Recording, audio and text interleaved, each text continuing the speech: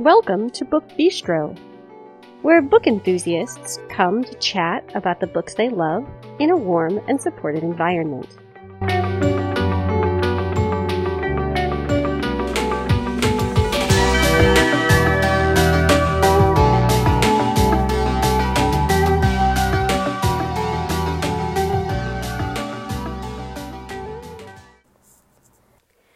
This episode is airing on Tuesday, September 7th, 2021.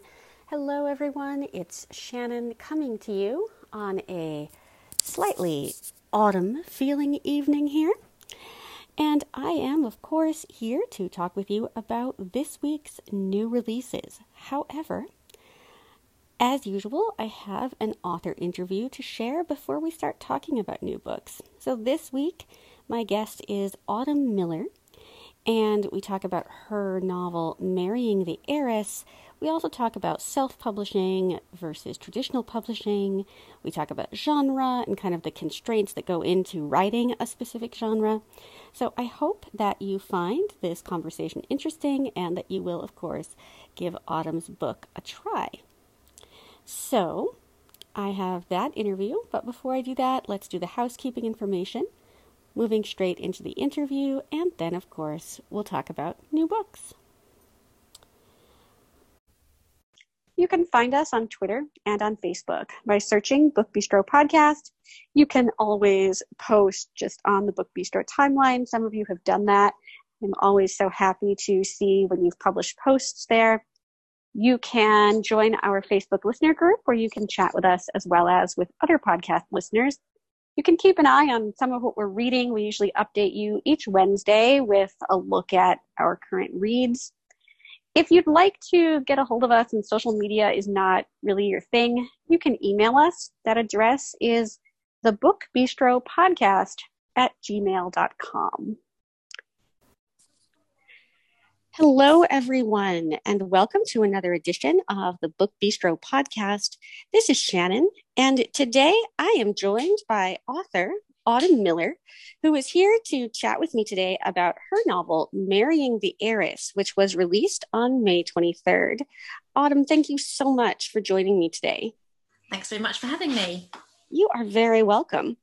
So I like to have authors start out by giving listeners and potential readers a bit of an introduction to the novel. So could you talk a bit about what people can expect from Marrying the Heiress? Yeah, well, it's an enemies to lovers romance, but it's also involves a marriage of convenience.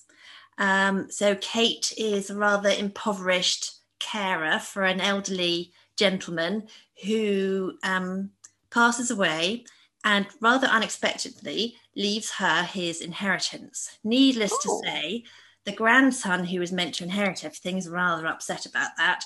And therefore ensues a rather kind of convoluted, brazen plan on his part in trying to regain his inheritance and all of the wealth that his grandfather would have left him.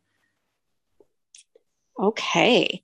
So I really love marriage of convenience stories. I think they are some of the best romances. I love sort of that tension of like people being married, but maybe like they don't really know each other, or if they do, like in this case, they don't like each other, and yet they still have to figure out how to make the marriage work. For the sake of like whatever the plan is in the book, but also for just the whole romance angle to actually work out. So I was really pleased when I picked this one up to note that it had a marriage of convenience trope. Yes, I quite like that trope as well. I think it's always fun to see how people get on or don't get on and how relationships evolve, because sometimes obviously there are other tropes where there's kind of not quite insta love, but there's a lot going on straight away. Yes. Quite nice to see a slow burn.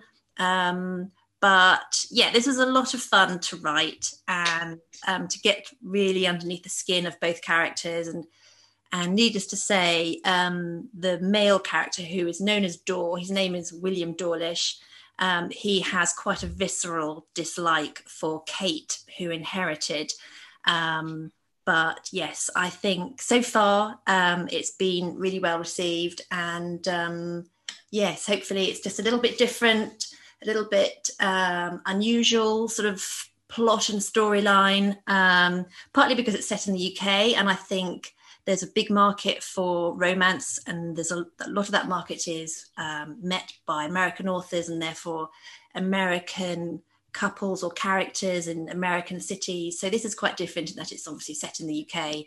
Yeah, I feel like a lot of historicals are set in the UK. Yes. And then like you get into contemporaries or paranormals and all of those. And then it seems like you don't see the UK like nearly as much, like I feel like it sort of holds the record for like the most historical set there. But then when you leave that genre, it's not as big a deal. I kind of wonder about that sometimes, like why, what makes that happen. But I guess it's just a lot of American authors who write romance, and clearly there are American authors who write historical romance or Regency romance, but I think it's just dominated by American authors. And I think the American market is naturally massive to accommodate all of those authors as well. And perhaps we just don't have quite a bigger a market here in the UK. So I started reading romance when I was, probably way too young to be doing that. I was like 12 or 13. And for the longest time, I had this rather idiotic idea that if a book was set in a specific place, like the UK, that must mean that that's where the author was. And I thought that for like such a long time. And I was like, wow, there's so many British people like writing these books. And then I think it was Julia Quinn that I heard talking. And I was like, wait, this isn't a UK author. And so I had to kind of rethink my my beliefs about like settings of romance and what that did or did not say about where the authors were actually located. Absolutely. I think you've got to write about what you enjoy as well. And, if you like the setting of the UK, but you live elsewhere, then why not? Right. It's sometimes harder to perhaps get the language right because we do obviously have some differences, but that can all be sorted out through beta reading and so on and so forth. But there's a lot of research that people do, hopefully. Exactly. Yeah. So I'd like to talk a little bit about kind of your writing in general. And like, have you always known that you wanted to write romance, or is this something that sort of came to you like later on? How did writing kind of evolve for you? Yeah, well, I've always been an avid reader. I did English, German and French for A-level, and then I went on to do a degree in German and French at university. Whoa. And naturally with that, there was lots of reading and writing and literature. So I've always been interested in the written word, so to speak. But when back in 2014, I started reading a series of books by Samantha Shannon. She was a young adult fantasy author. And I absolutely loved those books. And I started to think, as I was reading all the other books that Amazon was throwing up at me to say, if you enjoyed this book, try this book. I just thought, well, I'm going to give it a go. So I started writing young adult stories and fantasy. And so I spent the next few years writing a trilogy. And I wanted to try and get it traditionally published, but didn't have any luck. So I thought I'd try a different book to see if I had any luck with that. And I still didn't. So then I just turned my attention to other genres that I had been enjoying reading. And romance was one of them. And I just thought, after reading lots and lots of books, that I would also give this a try. And I think it's easier to self-publish these days. And I think perhaps romance is a slightly easier genre to self-publish in than perhaps young adult, where you perhaps need to be in a bookshop more, obviously. And it's perhaps a little bit harder to get to people of the right age group because not everybody's going to have a phone or a device that they can perhaps read from. So books are going to be important and libraries are going to be important. Yes.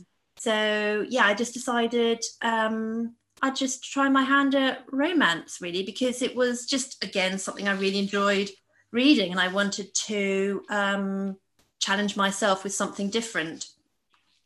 I would love to hear kind of about your experience self-publishing, because a lot of the authors that I end up interviewing, a lot of the authors that get sort of the push for interviews are the traditionally published authors. And so there haven't been a huge number that I've spoken to about that self-publishing journey. And so I'd love to hear any insights that you have on that, or just any experiences that you'd like to share about how that worked for you. Yeah, so there's a big network of people on Facebook groups who have been brilliant when you've got questions about the tiny, tiny details that you thought would be, you'd never have to worry about. You just put a shout out on there and people will come back to you and say, this is what you need to do, or this has worked for me. And other people will say what's worked for them. And you just gradually just absorb all of this information over months and months as to what works well, where perhaps you should go to get your book cover done, how to get your ARC readers or your beta readers, where to find editors, etc., and so on. And so it does take a lot of your time up reading all the best ways to do this, because clearly there's so many options and so many people out there who are companies who are willing to help you through that process too. But it is a bit of a minefield, but sometimes you just have to say, right, I've read this about a particular topic and I'm not going to read anymore, and just move on to the next thing, because there's an endless amount of information out there and you could so easily get bogged down in it. So you have to kind of be quite strict with yourself, because when you self-publish, all of your time seems to be taken up with promoting your book or reaching out to people to read your book and to review it. And you find even less time to do the writing. So it's really, if you can get any help to say, right, forget about that bit and focus on this, then that's really invaluable, because obviously traditionally published authors won't have to worry about that as much. I mean, they will still have to do some, but they've got a team of people at their publisher who take care of that for them. And that's a lovely luxury to have somebody managing that for you, so that you can just concentrate on writing. But it does take up quite a bit of time, yes, I suppose, particularly around a book launch. But it's been really interesting. I've certainly really enjoyed learning more about that process. And seeing your book formatted and going up on the screen, and how it will look like when it's actually a physical book or an ebook. There's something really exciting about that, to know that you've created that, and working on your book covers and with your designers and looking at some options and then discounting them, moving on and forwards to what you think is the right direction. So, yeah, I mean, I feel quite thankful in a way that prior to writing and trying to make a career out of it, I was involved in marketing. I was a marketeer. So I think all of the time that I spent looking at creative and looking at words and copy and trying to make things sound convincing or captivating or engaging to a consumer definitely has put me in good stead in trying to write books which will appeal to people and be page turners and just hopefully original, but also engaging. So would you say that not only does someone have to be a good writer, but it would be helpful to have a certain amount of that marketing or business experience to kind of handle the other side of the self-publishing business almost? Yeah, I mean, there's lots of people out there who will find you and track you down and say, hey, how about I, advertise your book on my Instagram, for example. The people do reach out, but you definitely have to be quite savvy in knowing how to reach people, and a large number of people, ideally.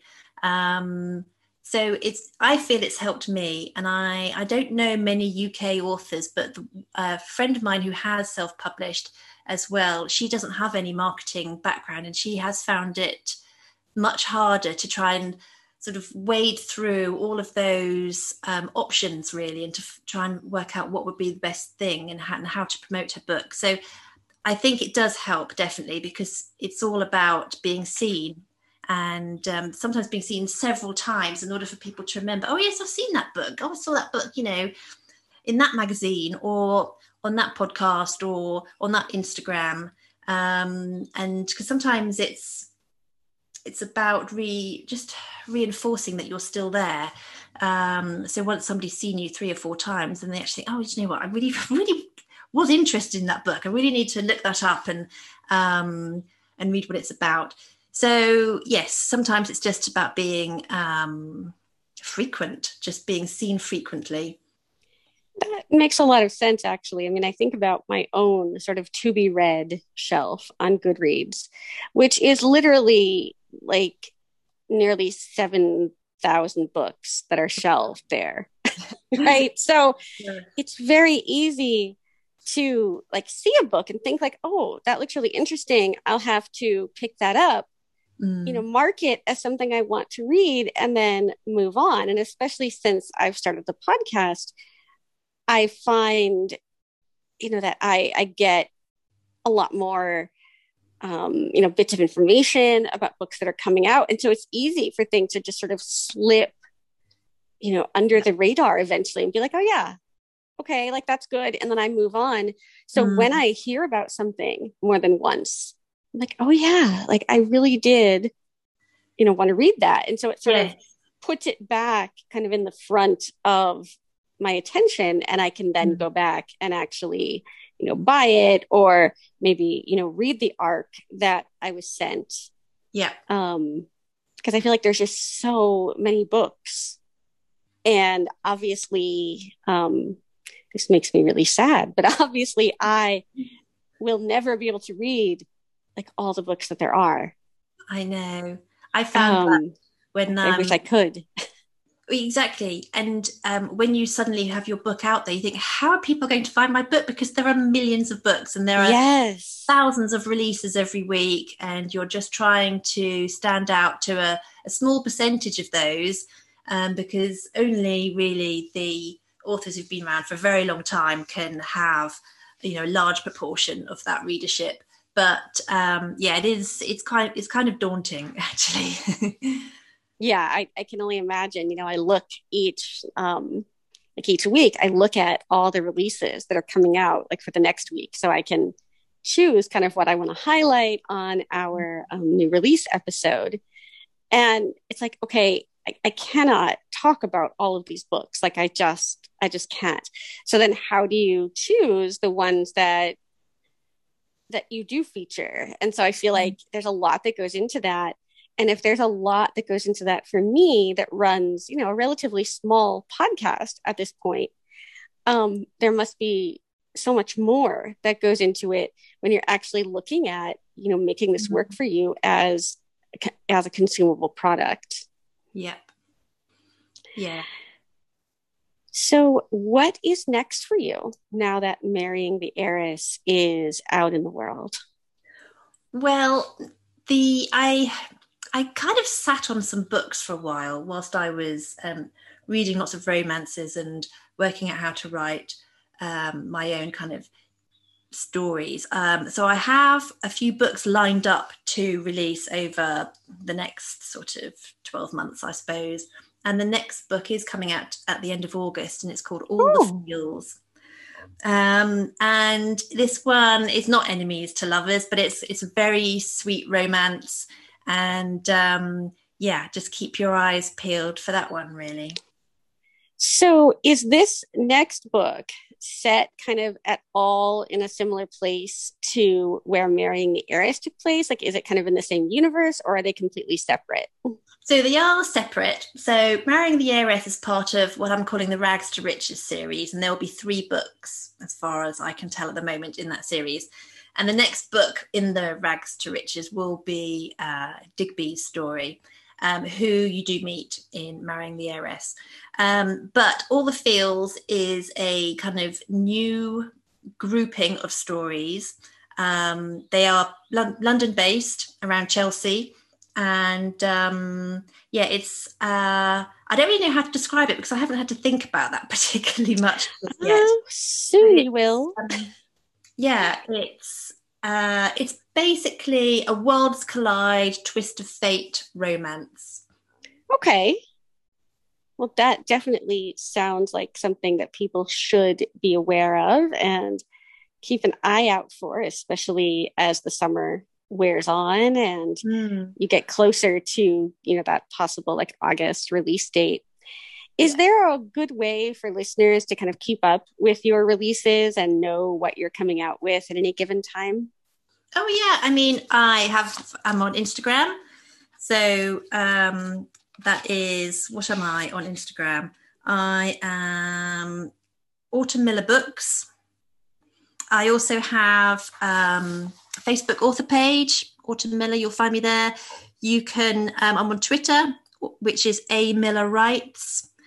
So yeah, I am about. I don't have a website up yet, but you will find me on Twitter.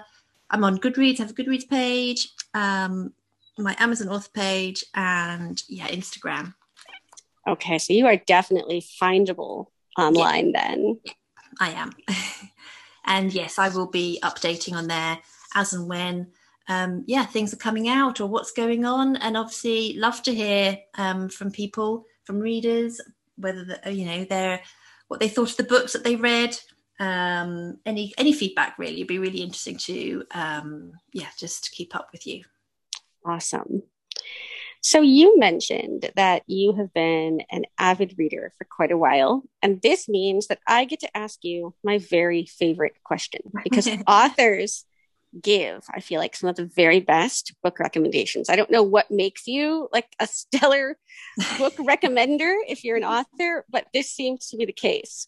So what have you read recently that you think the world should know about?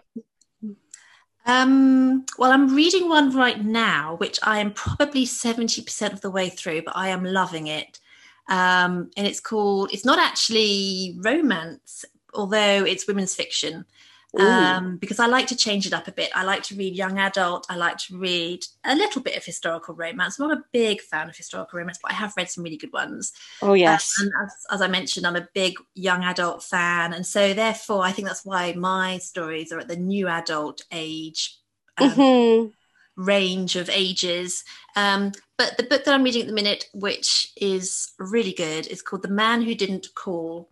And it's by Rosie Walsh. And it's set in LA and a part of the UK, Gloucestershire. And it's really, really good. It's really holding my attention. The writing is really good. And the story has got some plot twists, which is always fun. Check that one out. It's really good. This is an author that I am not familiar with, so I will have to look this up. See, that's why I like to ask this question. Yes, because I feel like no matter, who I'm talking to, either people have read something that I haven't heard of, or they've read something that I'm like considering reading, but, has kind of gotten like pushed down in that huge pile I was talking about earlier. Yeah. So I'm always looking for sort of that next recommendation from people. So you mentioned new adult, and new adult is a little bit controversial among my Book Bistro presenters. Oh, really? Yes. Like there are some of us who really love it. And then some of us who are like, wow, this is just all full of drama and angst.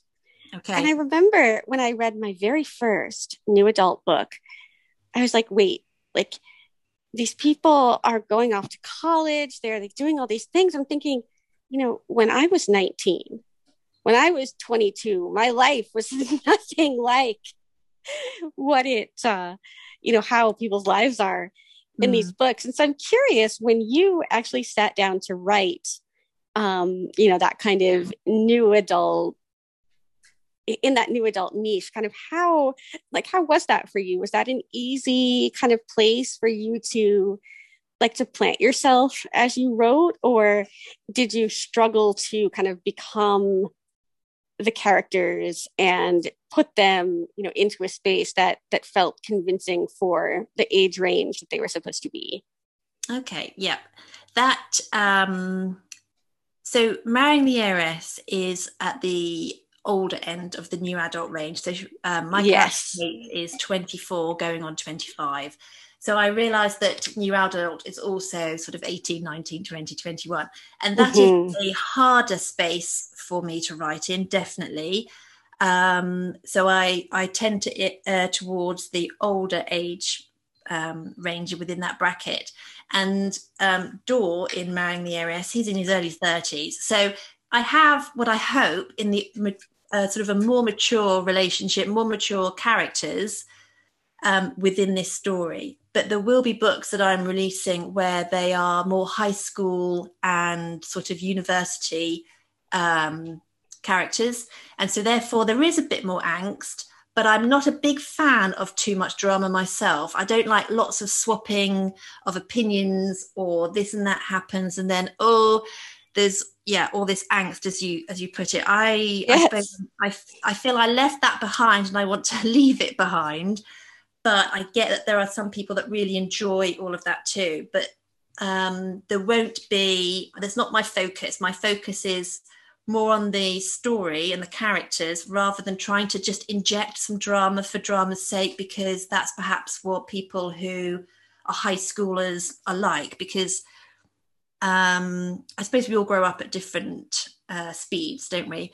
And I do think that some late teenagers are more sensible than others. So you have to perhaps find authors who write to what you're looking for. And I know that I've read quite a few new adult authors that definitely cater towards the slightly wilder new adult kind of characters than I am. So I suppose I'm answering that in a very roundabout way, in that it's about finding the author who meets what you want from that new adult range. And I would just describe myself as being somebody that looks to the top end, but even so, you have to try and make allowances for the fact that they're still quite young and they might quite not know what they're doing. It's true. So yes, you have to try and be real, but I also don't want to be dramatic for the sake of being dramatic.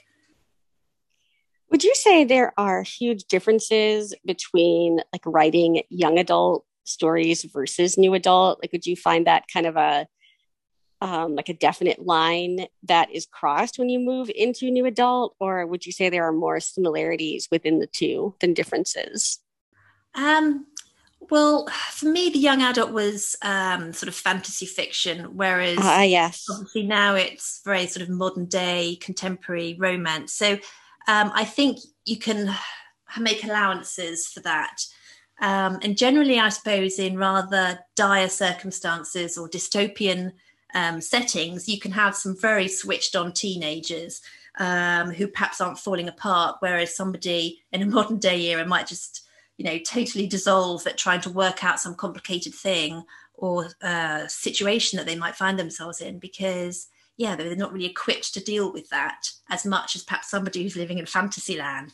Yes. So but it's I do enjoy all those kind of teenage emotions and hormones. I do quite like that on a romance setting, that kind of heart pattering, butterflies whirling away. Mm-hmm. So I love all of that, but I'm not especially a fan of lots of boy drama and sort of teenage emotions like overwhelming jealousy or things that could be really quite a bit destructive almost. So I try and avoid very destructive emotion in terms of negative destructive emotion. Mm-hmm. Yeah, I think obviously those emotions are real and exist for people. But at least for me, as someone who, hasn't been a teenager for quite a while, I do find that sometimes I can't quite relate to some of that in my characters. I still will read them. Like, I read a lot of YA stuff. But I always have to remember that, like, I'm not sort of the target audience for that. And, that these books are written, for a different demographic than I would fall into. Yeah. And, sometimes you just have to, sadly, abandon a book if you find that it's not quite your thing, and there'll be plenty of others that are. And it's, as I said, it's about finding that author that writes the type of emotional I'm searching for a word there, the right kind of emotional angle that suits you, but also suits the characters in the story. Yes. Do you have any plans now that you've published within the romance genre to write outside that genre, or is it pretty much romance here on out for you as far as you can tell? It's definitely romance here on out. Awesome. Certainly until I've completed the series that I had started with. And who knows after that? Maybe I'll go back to my young adult stories and relook at those and see if there's a way of publishing those myself. So this is very much a new chapter, a new kind of exciting time just to see how this works, really, how this works. Are people enjoying my stories? If they are, then great, because then that will just grow.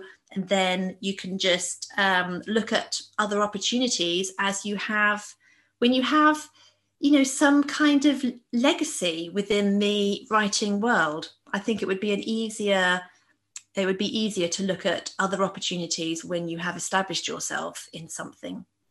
That makes so much sense. Well, I want to thank you so much for taking time out of your schedule to sit down and chat with me about yourself and your books and your publishing journey. I really enjoyed Marrying the Heiress, and I hope that listeners will pick it up. It is definitely a romance that is worth your time. But Autumn, I do want to thank you again for taking time with me today. Well, thanks so much, Shannon. It's been great to talk to you too. Okay, so new books. This is a really good week for mysteries and thrillers. A lot of what I'm going to talk to you about today falls into that category. We do have some other stuff though, so don't worry if mysteries are not your thing. You may still find something yummy here. So the first handful of books I'm going to mention are books that you've heard us talk about before on our most anticipated books of September episode. And I'm starting with one of my most anticipated September releases. This is Rock, Paper, Scissors by Alice Feeney. This is her fourth book, and I am so excited for it. Natalia has two books that she's looking forward to today. The first one is a standalone novel by Alexa Martin. This is called Mom Jeans and Other Mistakes. It's romance, women's fiction, fits nicely into those categories. She also has a thriller. This is Friends Like These by Kimberly McCreight, and this is one that I am also really excited about. I love Kimberly McCreight. Brooke has Striking Range, Timber Creek Canine Mysteries, Book 7 by Margaret Mitsushima. And this is a mystery series, a little bit procedural. I think it deals with some search and rescue. And then she has a young adult thriller called The Hawthorne Legacy. This is Inheritance Games, Book 2 by Jennifer Lynn Barnes. And again, these are books that Brooke mentioned on our most anticipated books of September episode. So those are books that you've heard us mention previously. Let's move on to some books that we haven't talked about before. I'm going to stick with thrillers here for a little while. Mysteries, psychological thrillers, all kinds of great stuff like that. First up is a debut. This is Never Saw Me Coming by Vera Kurian, and this is about psychopathy.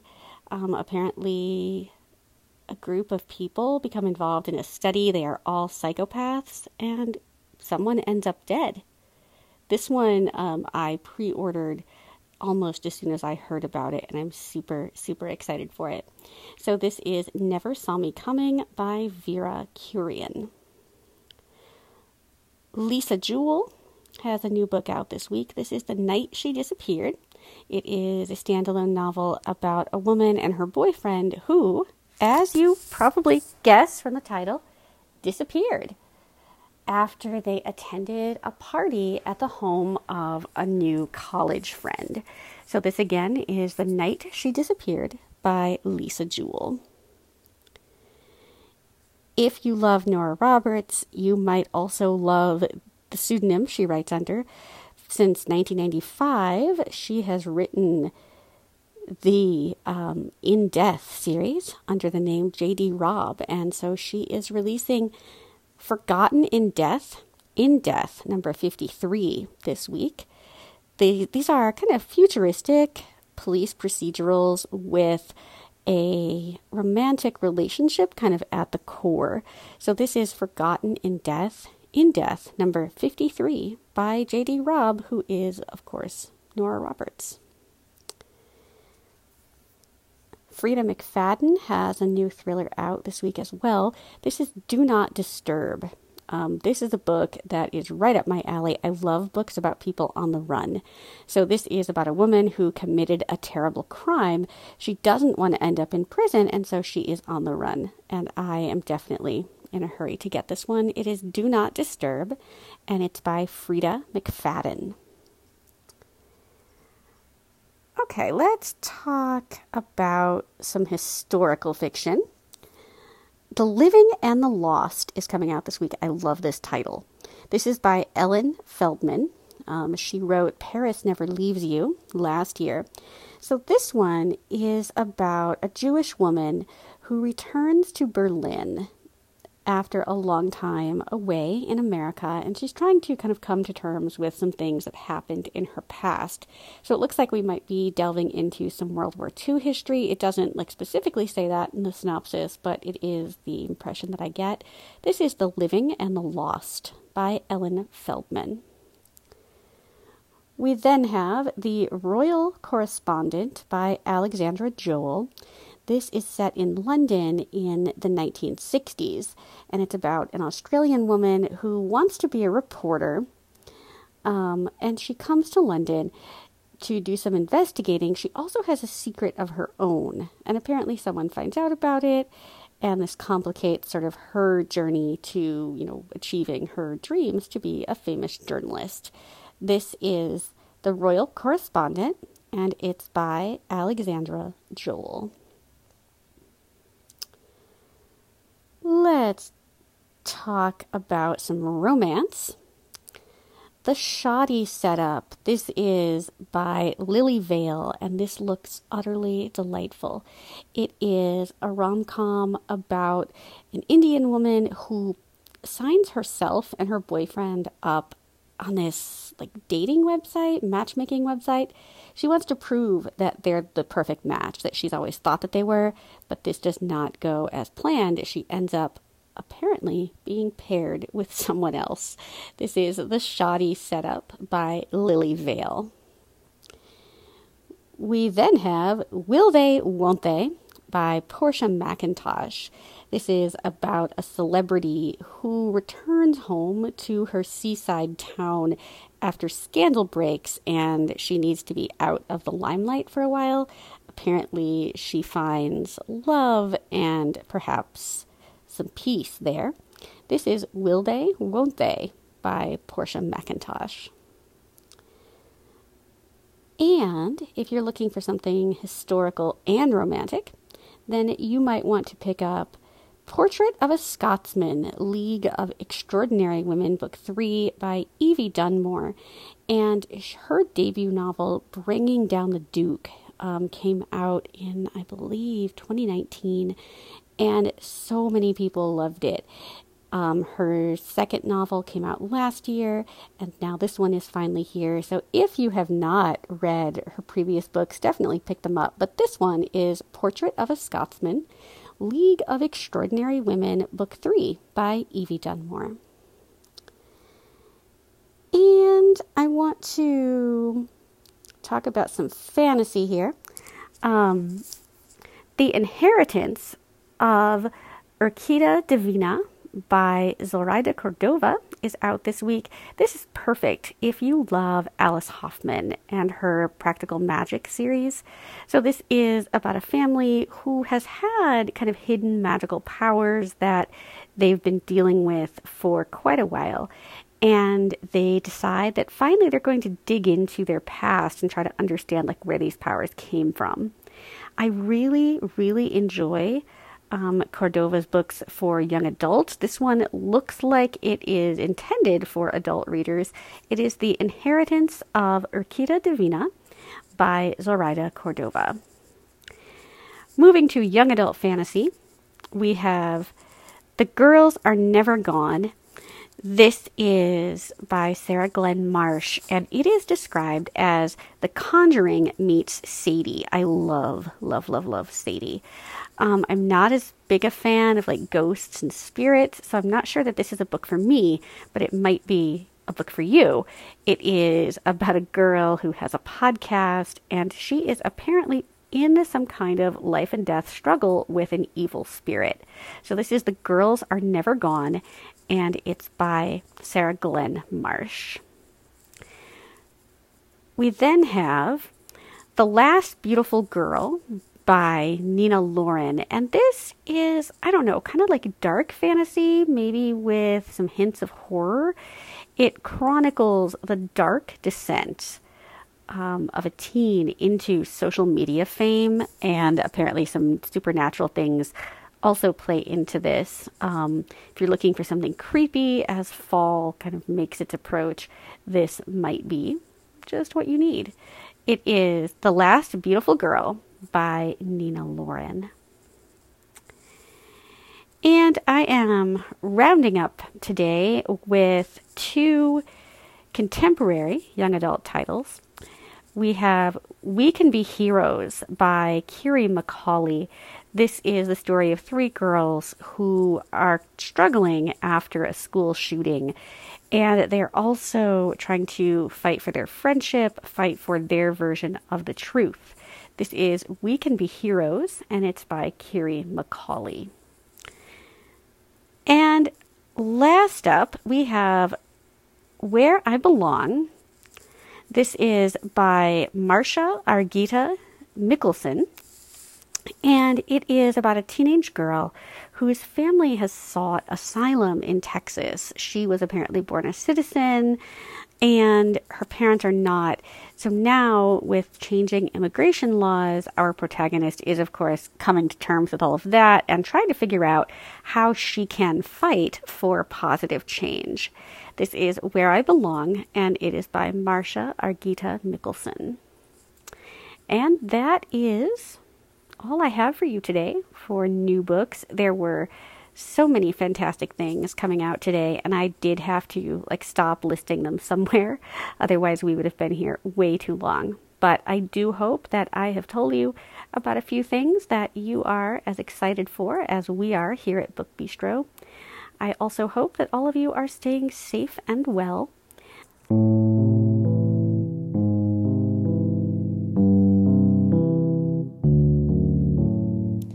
If you would like to leave us a rating or a review, you can do that on Apple Podcasts or any other platform that you use to access the show.